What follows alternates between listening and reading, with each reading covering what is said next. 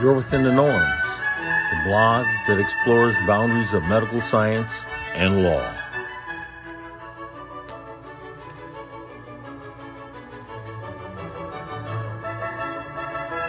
If everyone thinks they're too small to make changes, then they have never slept with a mosquito. From youarewithinthenorms.com. Reported by Norman J. Clement RPH, DDS, Norman L. Clement Farm Tech, Malachi F. McCandle Farm D, Belinda Brown Parker, in the spirit of Joseph Salvo Esquire Incorporated. T. Spirit of Rev. C.T. Vivian, Jelani Zimbabwe Clement, B.S., MBA, in the spirit of the Han.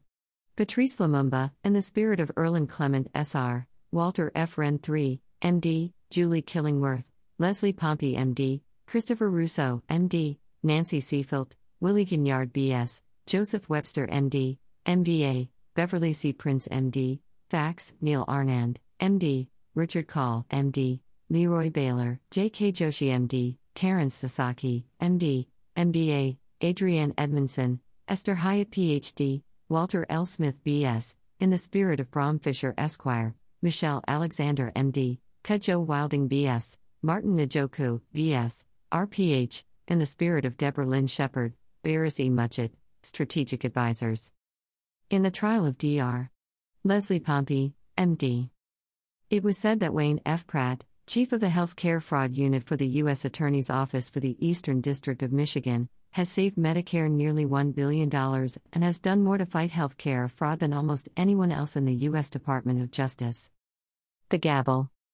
However, a decade of Blue Cross Blue Shield's influence has twisted Chief Prosecutor Asa Pratt's body and mind. He has indicted healthcare providers based on Blue Cross Blue Shield's precious bidding.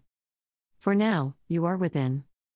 I hate the practice of race discrimination, and in my hatred I am sustained by the fact that the overwhelming majority of mankind hate it equally.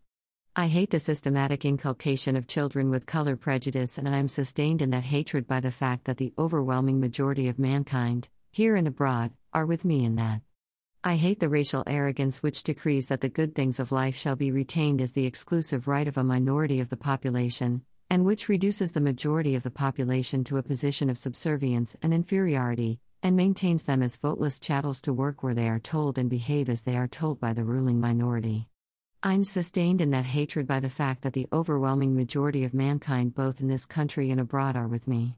Nothing that this court can do to me will change in any way that hatred in me, which can only be removed by the removal of the injustice and the inhumanity which I have sought to remove from the political and social life of this country. Nelson Mandela. The norms. The United States needs a way to remedy the racism that is still prevalent in its culture. The United States can learn from South Africa and use truth and reconciliation to help heal the wounds of the past.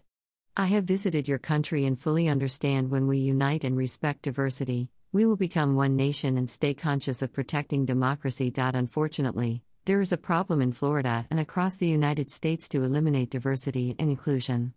Thus, we request your insight into helping those here in the United States of America set up a Truth and Reconciliation Commission by sending America a delegation to resolve our troubles.